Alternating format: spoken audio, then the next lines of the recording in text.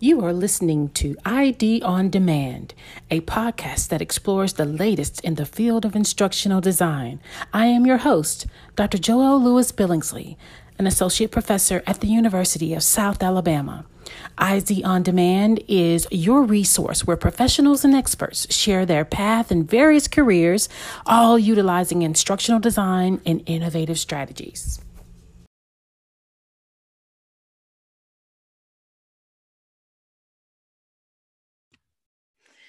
All right, so thank you for joining us for ID on Demand. I'm Dr. Joelle Lewis Billingsley, and it is just an honor to be able to host these different conversations with alumni of the University of South Alabama Instructional Design program, both master's and doctor programs. And I am excited today to have EJ LeBlanc with us. Thank you so much for joining us way from Virginia, and just here to talk with us about all the wonderful experiences you've had and your current work that is innovative and that is so important to us at this critical time and at a point when our field is sort of moved to the front burner, right? A more prominent role in many organizations, many sectors. It's great to be able to hear about different frameworks and tools that we can apply no matter where we are, no matter what we're doing as instructional designers. So thank you again, EJ, for joining us. We're so appreciative to have you. Super delighted to be here. Thank you. So I'll tell you all a quick story about EJ and the master's program in instructional design and development at South Alabama. He was in a course that we were working on technologies, different types of things. And I can remember one of the things you'll see in the lower left-hand corner of the screen. I believe you were in my class when you first debuted your logo, EJ. Is that right? That is correct. That is correct. I forgot all about that with the flash animation that we did. That's right. That is absolutely correct. Well, I'm super, when I saw your presentation, I said, I remember that. But just like your logo, your animation was memorable, so was your experience as a student in the master's program. And so we're just delighted that you're alumni, delighted that you're on the cutting edge of new and innovative ways of thinking and of practice. And so we're excited to really get going on your presentation to us today. And so I'm just really thinking that looking forward, we want to make sure that we're able to see you as a human performance technologist. Is that right? Oh, that's wonderful. That is correct. So let's go ahead and dive in. I call myself a human performance technologist now, and we'll get more into why that is. But as far as I've had a lot of job titles, instructional systems designer, educator, sonar technician, janitor, that's not on here. Basically, I took at Joelle's request, I took the top part of my resume, which is just my work history, and placed that here. And you could see, starting back in 1997, fresh out of high school, I went to join the Navy. And the number one takeaway from that time was I learned that I loved learning about complex systems and teaching that to other people. And in fact, my favorite thing was reading about them, studying, and teaching those other people about that complex system in a moment of need. So I knew that I wanted to become a teacher, which is why I went after my secondary English education degree and went to Mobile, Alabama at Faith Academy, and was able to eventually pursue my master's in instructional systems design at the University of South Alabama, where I became part of this awesome program. And during that process, as we were just talking about, I came up with my logo, I came up with a bunch of different things. But it was also the beginning of my very first projects that I started doing on the side, helping people with their website was my very first project. And we'll talk about that in just a bit. And right at the end of my time as an English teacher, I started on the side to work and do a long series of gigs, which really has not stopped. And that is my business now, is essentially doing one gig after another and, find the next contract, and people say, wow, this guy does good work. And the vast majority of the time, I don't do any advertising or whatnot. And some of these times were full-time jobs, but because I always had something on the side going, I was able to say, hey, you know what? This actual job isn't for me. I'm going to go back to doing what I've been doing. And it's given me the opportunity to say no to some things and yes to others that I would not have had the opportunity to do if I wasn't constantly working, for lack of a better term, a side hustle. So if we could go to the next slide.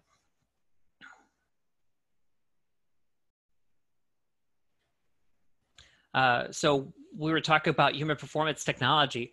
And by the way, I see that we've got Jennifer and Anna online. If you have any questions, please by all means, and Fred Baker, good. It's good to see you, good sir. If you have any questions, feel free to reach out or talk to me about something, even as we're going through the presentation. So why am I calling myself a human performance technologist? Well, I believe that my mission in life is to identify and meet needs. And I think that a human performance technologist uses technology to improve human performance. I think it's that simple. So what do you need to do while you're doing that? Well, if I'm setting up I'm helping people across an enterprise or an organization, and I'm planning out how they're going to be successful, well, that's learning and performance architecture. If I'm working on a particular instructional system for a particular product or service, well, that's an instructional systems design. If I'm making an e-learning event, I might even go down a little bit further to instructional design. If I'm developing a particular e-learning module, and developing that myself, well, that's multimedia development. If I'm conceiving of a concept or a skill or something, the writing is at the core of all of these skills.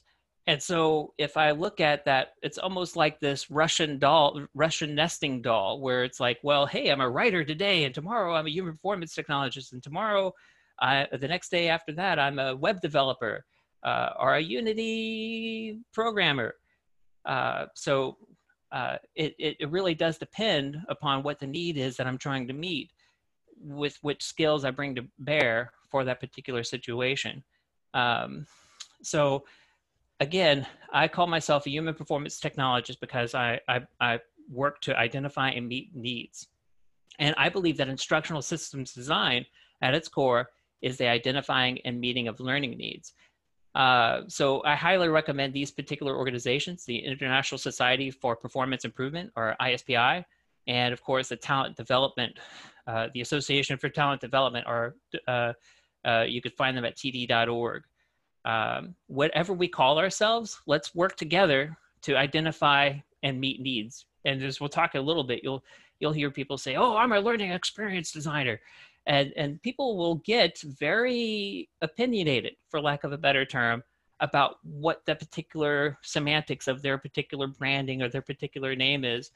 And I ask, where are you showing value, right? If you're showing value to the organization and you're adding value, awesome. So thinking in this way, if we could go back one more slide. Yeah,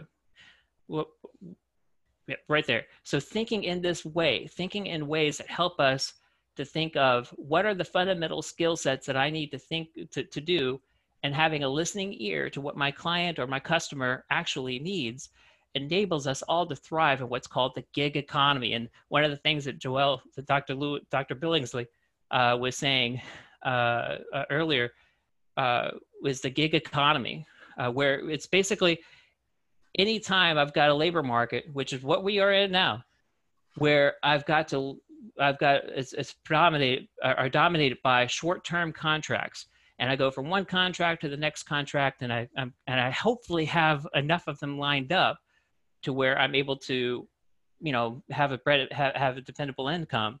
But that is what the gig economy is, and thinking in these fundamental skill sets of what is it that I really need in order to meet my clients' needs.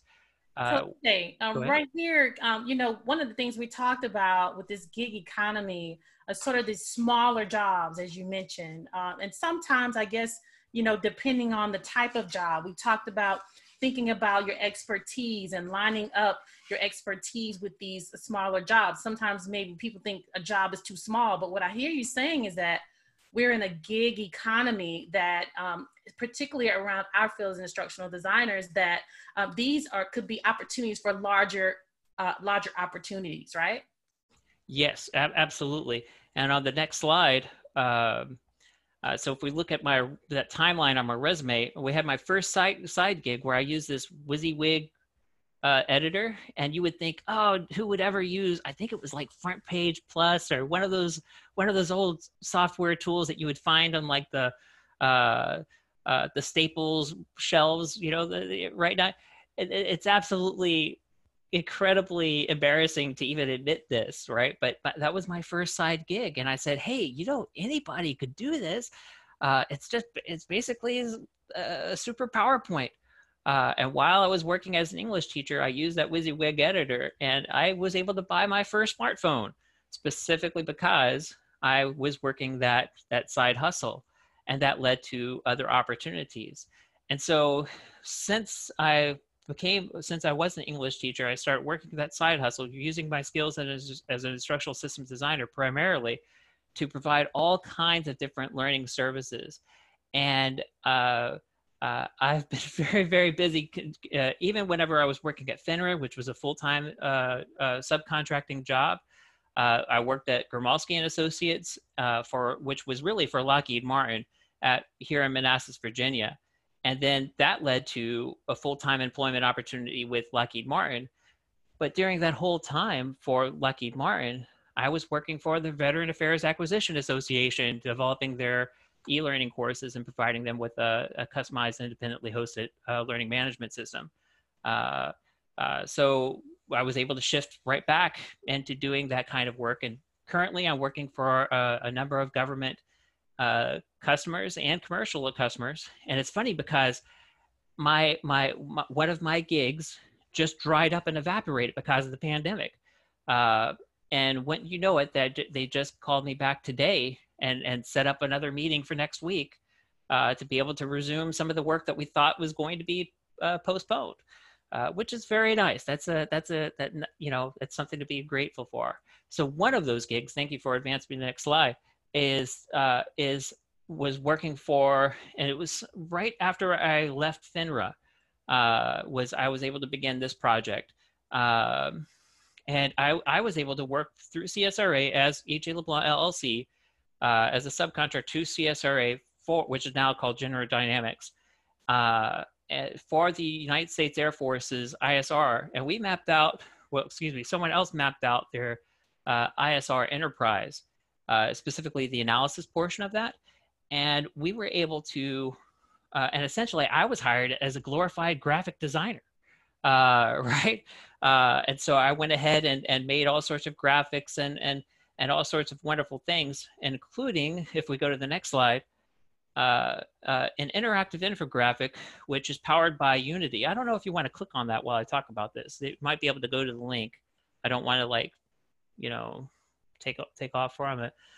But if there's a YouTube video that's associated with that, but we don't have to worry about that. If you want to see it, I've got it up later on if someone has a question about it or whatnot.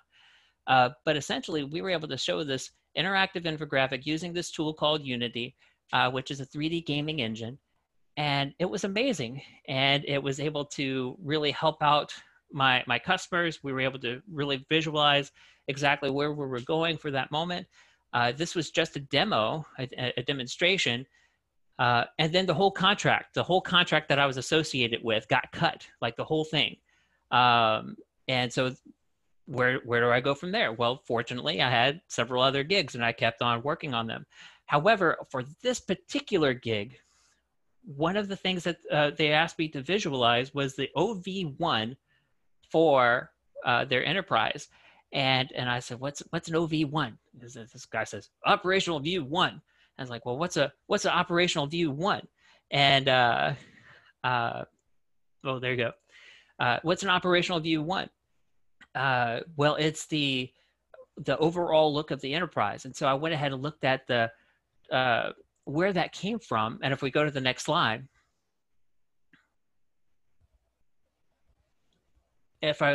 so I want to find out where that came from. Can we go to the next slide?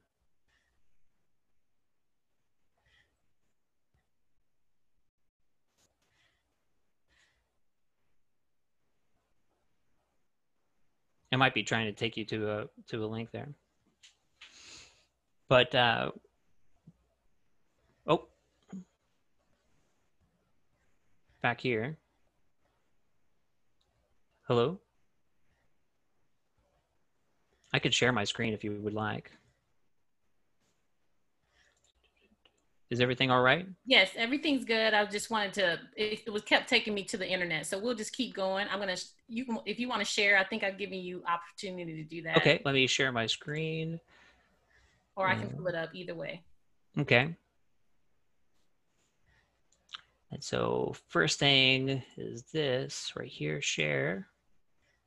And you should now be seeing my screen. And so I did have this up and ready, so I'll share it with you now. So this is the demo of the Unity module that we made using that I put together for the customer using Unity.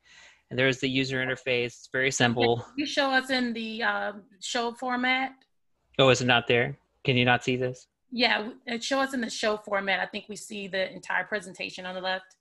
Or if you need for me to. Oh, okay. Well, it's only showing. I see. Forgive me. Well, I just keep on going. So with the biggest thing, I could, if you have a question on that, would like to see that, just let me know. And switch screens.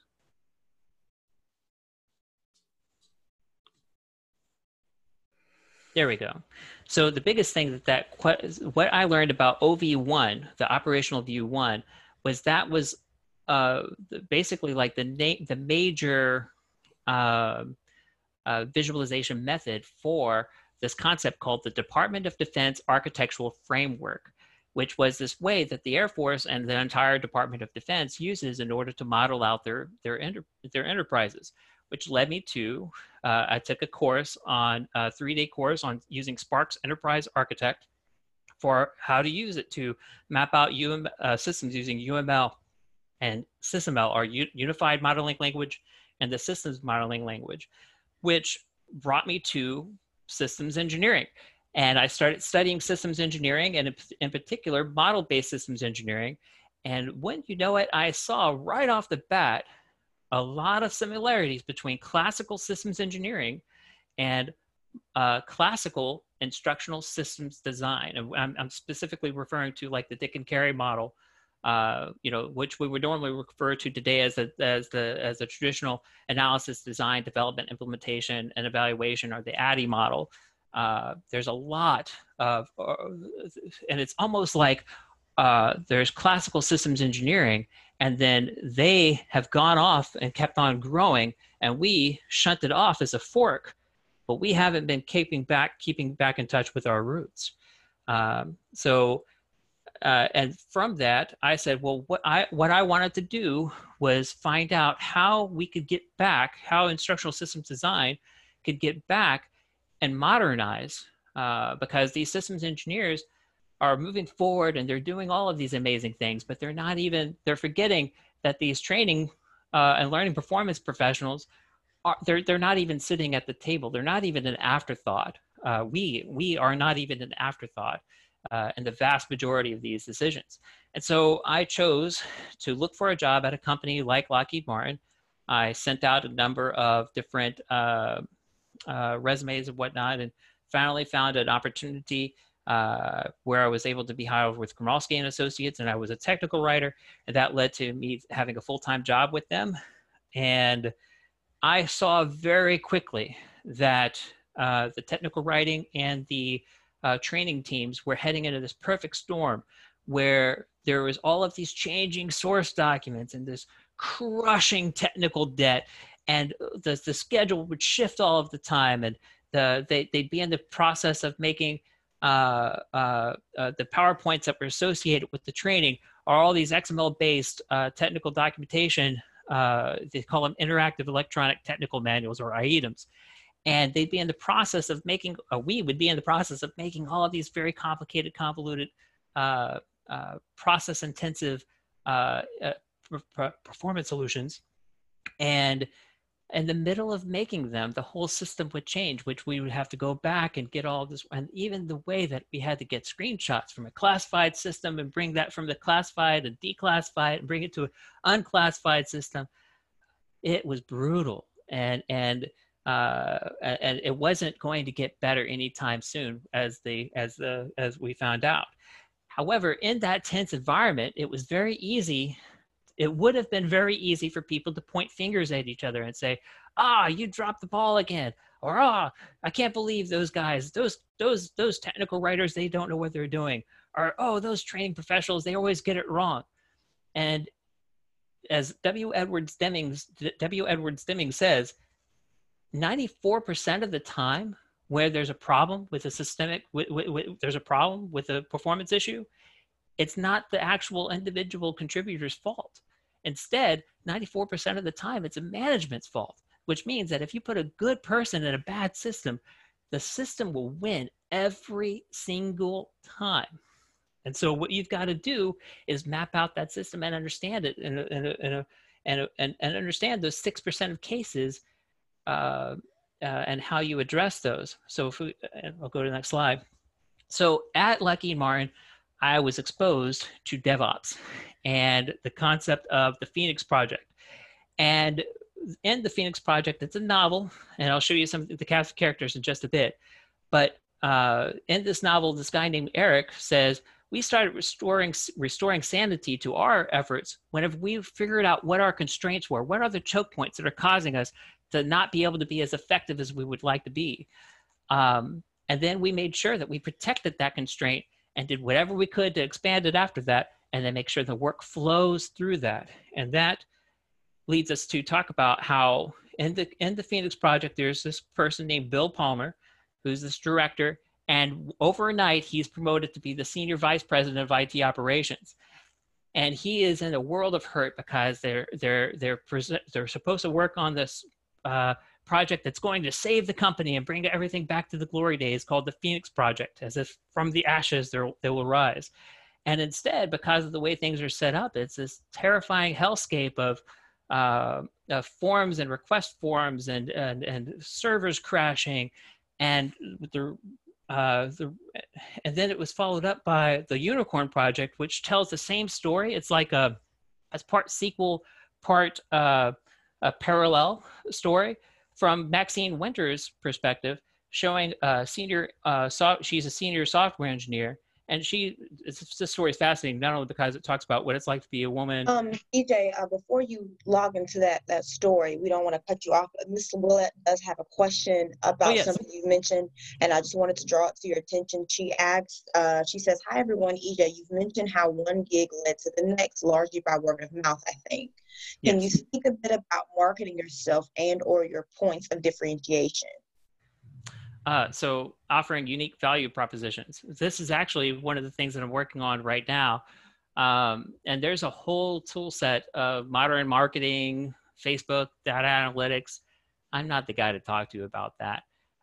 What I am is basically someone that just does his best every day, works hard, tries to be very patient, very humble, and then from there is able to add value in a collaborative effort.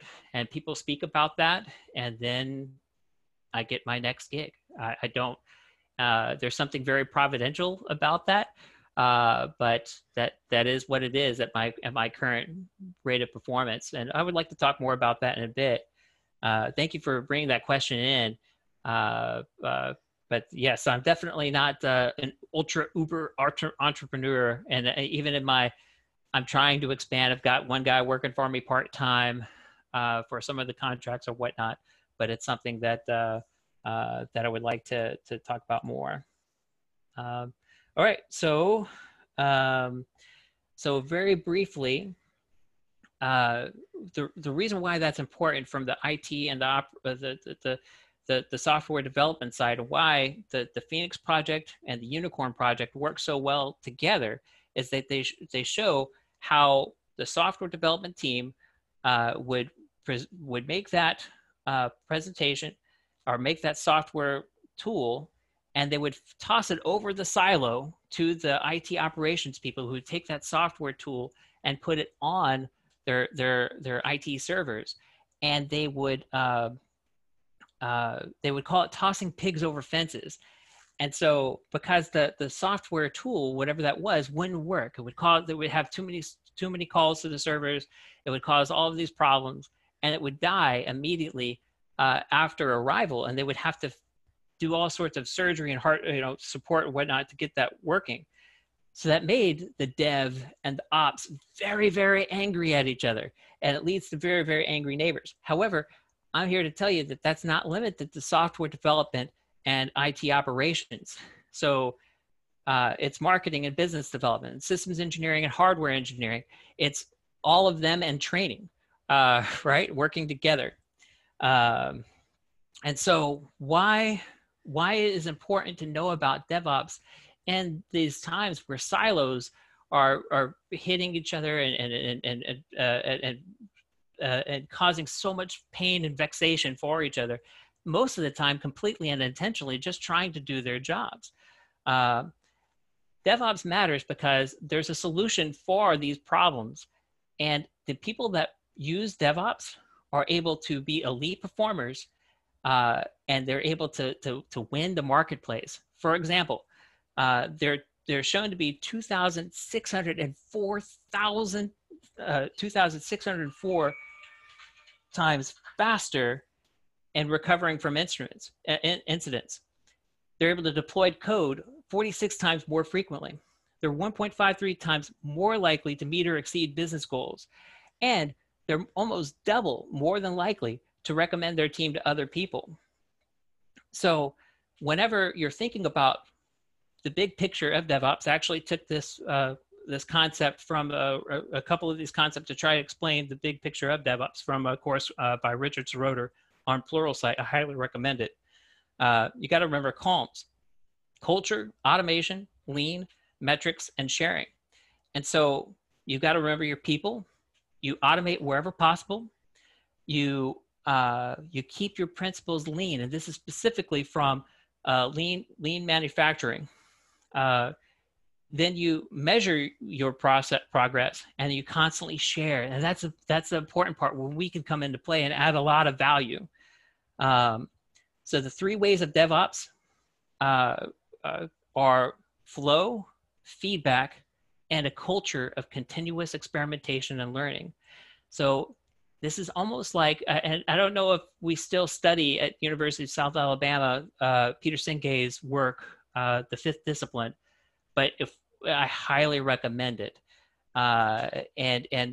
Specifically because if we have a profound appreciation of the system, and we know how work flows across silos from one system to the next, and how that impacts our customer, and everyone across the board has a shared understanding about that, specifically enabled through that continuous feedback, which is the second way, we're able to have a place where we're able to share and exchange ideas freely, just like Peter Senge talks about in The 5th Discipline. It's dialogos, the free exchange of ideas. And that helps us be in a safe environment to where we can share and constantly learn. And that leads us to the 5 ideals of DevOps. You want things to be local, right next to each other, simple. You want to be able to have a place where you could focus on your work, flow throughout the work, and have a sense of joy of being able to perform at your best. You want to constantly improve. You want to constantly get better. You don't do that if you don't feel psychologically and, yes, physically safe. And then you want everyone to have a shared purpose, a shared mission, a shared vision, where everyone's able to see what the goal is, and that goal is to improve our customers, whoever they might be, their lives. And so the opportunity DevOps provides us as learning professionals is there's a lot of confusion in the discussions right now on what the instructional design field is, and most of it centers around is instructional design dead? And so we could go to be obviously better, valuable business partners.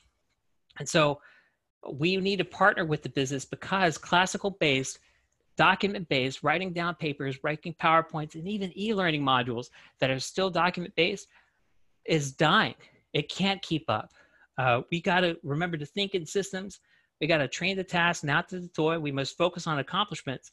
Those underlying principles aren't going to die, but there is this unrelenting information tsunami that is the pandemic that just came out.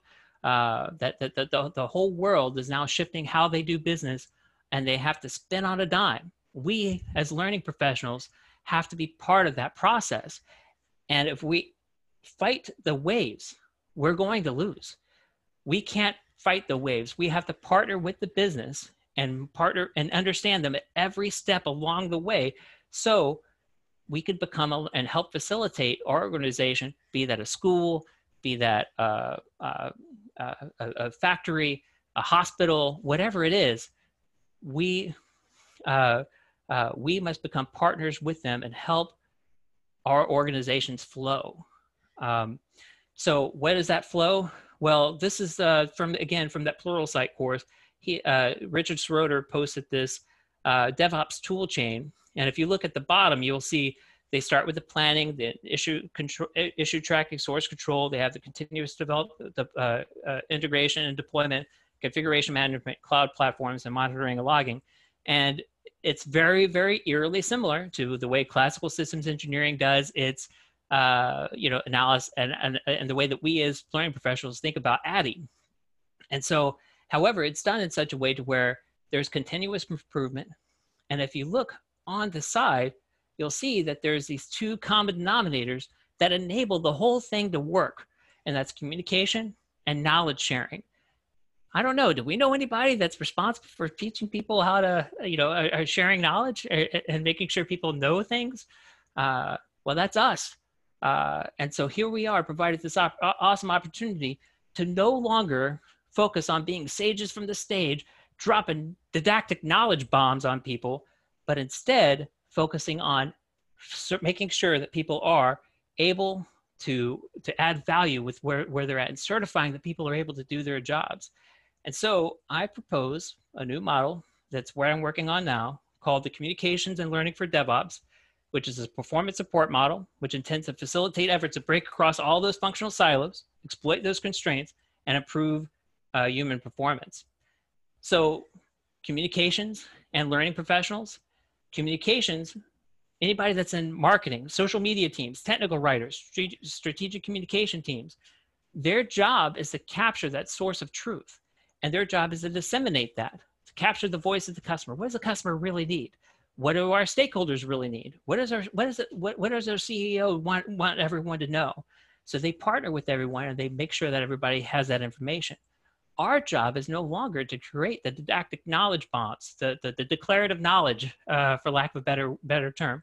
Our job is to use those systems such as AR technologies, VR technologies, even e-learning modules, but the content itself is automatically populated, where we don't lift a finger by and large to make sure that the topic is correct.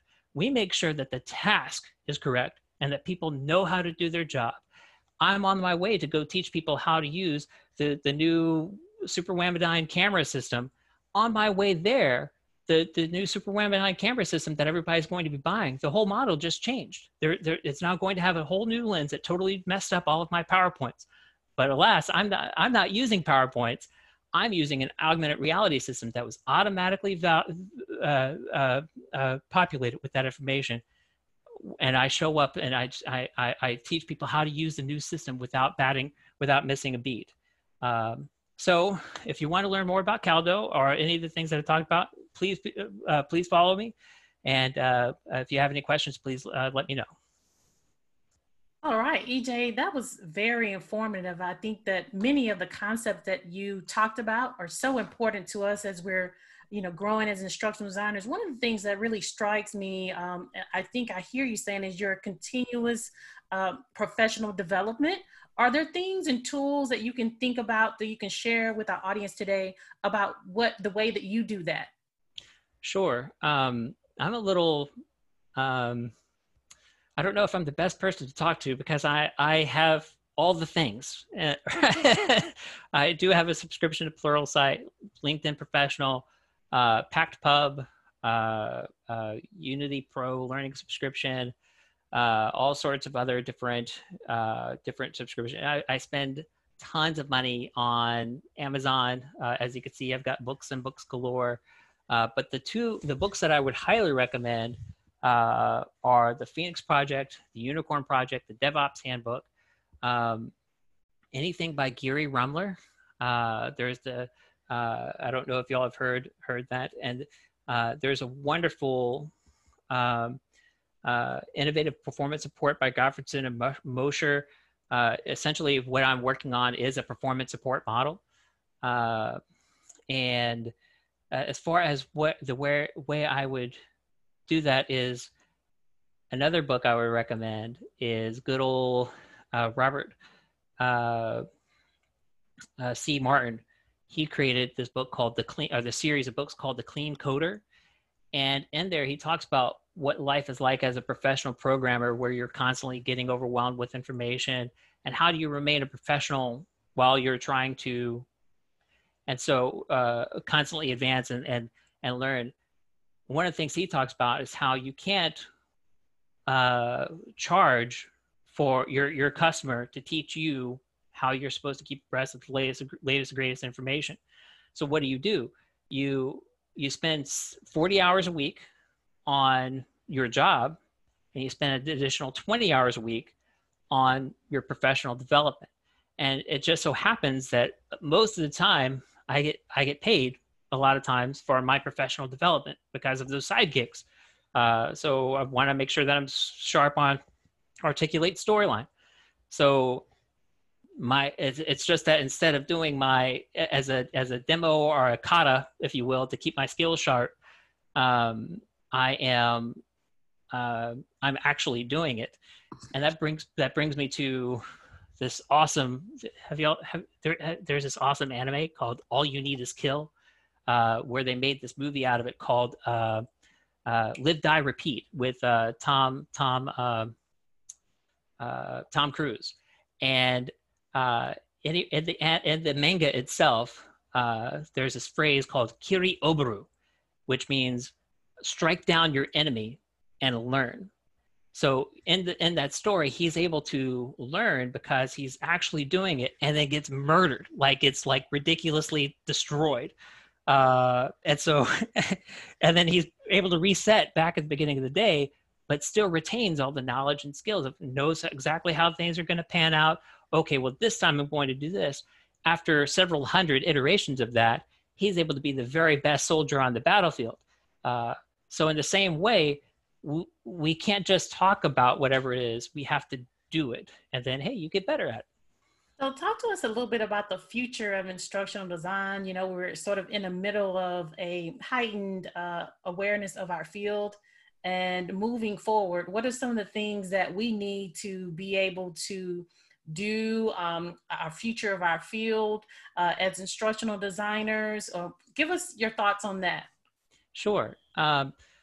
So I believe that the future of instructional systems design is going back to our roots. Like, there's this whole thing. Whenever I attended the ITSEC 2019 conference, there was a lot of fanfare for this new learning engineering discipline. And I was not impressed, not to give any umbrage to the people that were doing that. They're awesome, amazing people, far better than I at what they're doing. However, whenever they were fighting on, where they were very clearly trying to say, hey, the difference between an instructional designer, not instructional systems designer, but instructional designer, and a learning engineer was that there's a rigor. Oh, they've got to make sure that they know their science along with the actual discipline and execution. These are all things that, thanks to my awesome education at South Alabama, I was able to do right from the get-go and have a human performance technology mindset where everything is based upon data as much as you possibly can. And you use evidence-based methodologies in everything that you do, but still try to deliver the art and the soul that meets the need and provides a compelling vision. So does that make sense? Yes, yes, very much so. Any questions from our audience at this time as we wrap up our session for ID on Demand? We'd like to, go ahead, Paige. No, go ahead. Hey, Fred. Hello. I was just gonna see. So you're talking about the integration of this DevOps model alongside the classic instructional design models, and there are a lot of freelancers, for example, in the instructional design field. So, and they typically engage with sort of medium-sized businesses, right? There are large-scale instructional designers, but they typically have, larger firms have those in-house. Smaller firms typically don't have the infrastructure. So could you talk just a little bit about maybe just 2 or 3 practical ways that a freelance instructional designer who maybe doesn't have a seat at the table can sort of influence these medium-sized organizations to start thinking along the lines of this systemic design DevOps sort of perspective? Yes. Longer than I meant for that to be, but no, that was good. That no matter what, it's awesome to hear you. So for me, that's actually what my ideal target market is right now, is a small organization. For instance, I tried, and like I was talking about Kiriyoburu, where you do it once and you just get mercilessly slaughtered. I did that at Lockheed Martin. And long story short, it didn't go well. One of the key lessons that I learned from this is that you can't do Caldo, this DevOps oriented kind of thing, if they're not truly doing DevOps. And so there is this huge crushing weight of everything that they've already built, and you call that technical debt. That makes it very difficult for them to change and on the fly shift to where they want to go. So as an independent consultant, you don't have to necessarily have the skill set to map out value streams, to have Lean Six Sigma expertise, but you could work with other people and say, hey, these are what people need to do. And so if I could partner with you to map out your value stream, to figure out exactly what your needs are across all of your different work centers, if we could work together to prioritize where we should focus our learning and training resources, because we can't do it all at once, but let's start small and build big. And hey, if we do this in a way that enables automation, that enables your company to scale, right? And so that's what we're trying to do. I was once at a shop that I won't mention the exact name of a company that served thousands of people, and I tried and failed to convince the stakeholders that be that it was a good idea for us to automate. And this is before I've even heard about DevOps or even Agile at that point. And whenever I was trying to convince them, hey, we should automate wherever possible in order to save work, and look at all this work that we could save, it was shot down because we were such a small shop of only 9 people. Why? Who cares? We're only 9 people. Why are we going to even invest all this time for only 9 people? Well, that's all the more reason why you should focus on automation and make the most of every man hour. And that person did not see the value of that at that particular time. But let me tell you, the world is becoming, if not DevOps per se, automated oriented.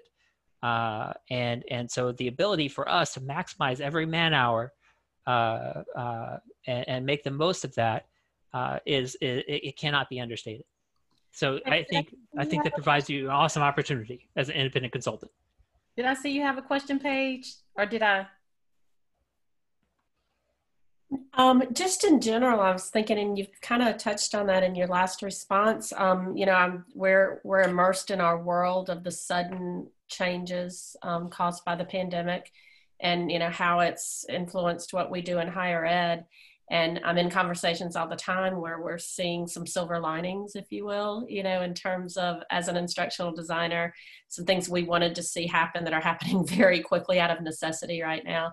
So my general question, I guess, is, you know, how is this, some of the unintended consequences in your work and your world, how is this affecting you? And what do you predict too for the future? And as we move through this new existence? So I think that, so people have been fighting for a seat at the table, right? People have been fighting for training professionals to be able to be partners with the organization. I think that DevOps and tools like that provide us the pristine. They're giving it to us on a silver platter. They're saying, hey, you know, we need help, right? But we don't hear it that way. We think automation bad. It's going to take away my job, right? But they're giving it to us on a silver platter. And so I think that if we have a humble heart and we're able to say, hey, here's what I think you're saying. Here's what I think you're saying your needs are. Here's what I believe that we could do in order to meet your needs. This is what I intend to do in order to meet that need. I think that enables us as instructional designers to shift from being order takers. You know, there's a lot of times where, you know, the CEO or our customer says, thou shalt go out, and by all means, the customer may not be right, but they are never wrong. So so you deliver, right? But after you build that relationship of trust, you're able to say, hey, boss, this is what I think we should be doing. And hey, I know you asked for this, but here's this other thing that I think. So I think that if we take the future that I see for us as instructional systems designers is to partner with every single silo across the value stream.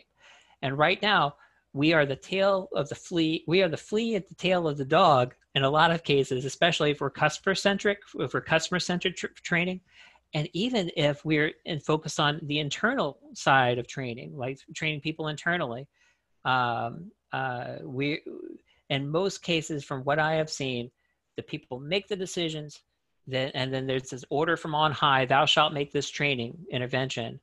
And I think that a lot gets lost in the translation for that. So I think that, does that answer your question? I think we're going to be partners and be facilitated through automation to be the people that we were meant to be in the first place, which are people that enable performance.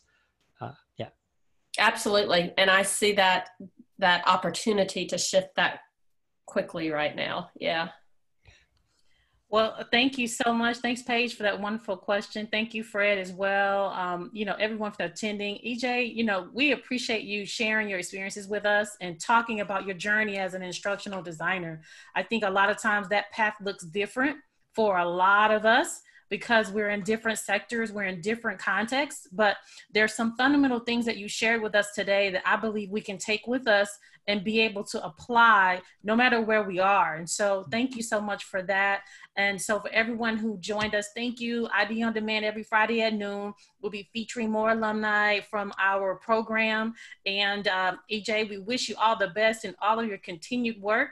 And keep in touch with us. Let us know how you're doing. Let us know all the great things that you're able to do. And we look forward to seeing a book about your model coming in the near future.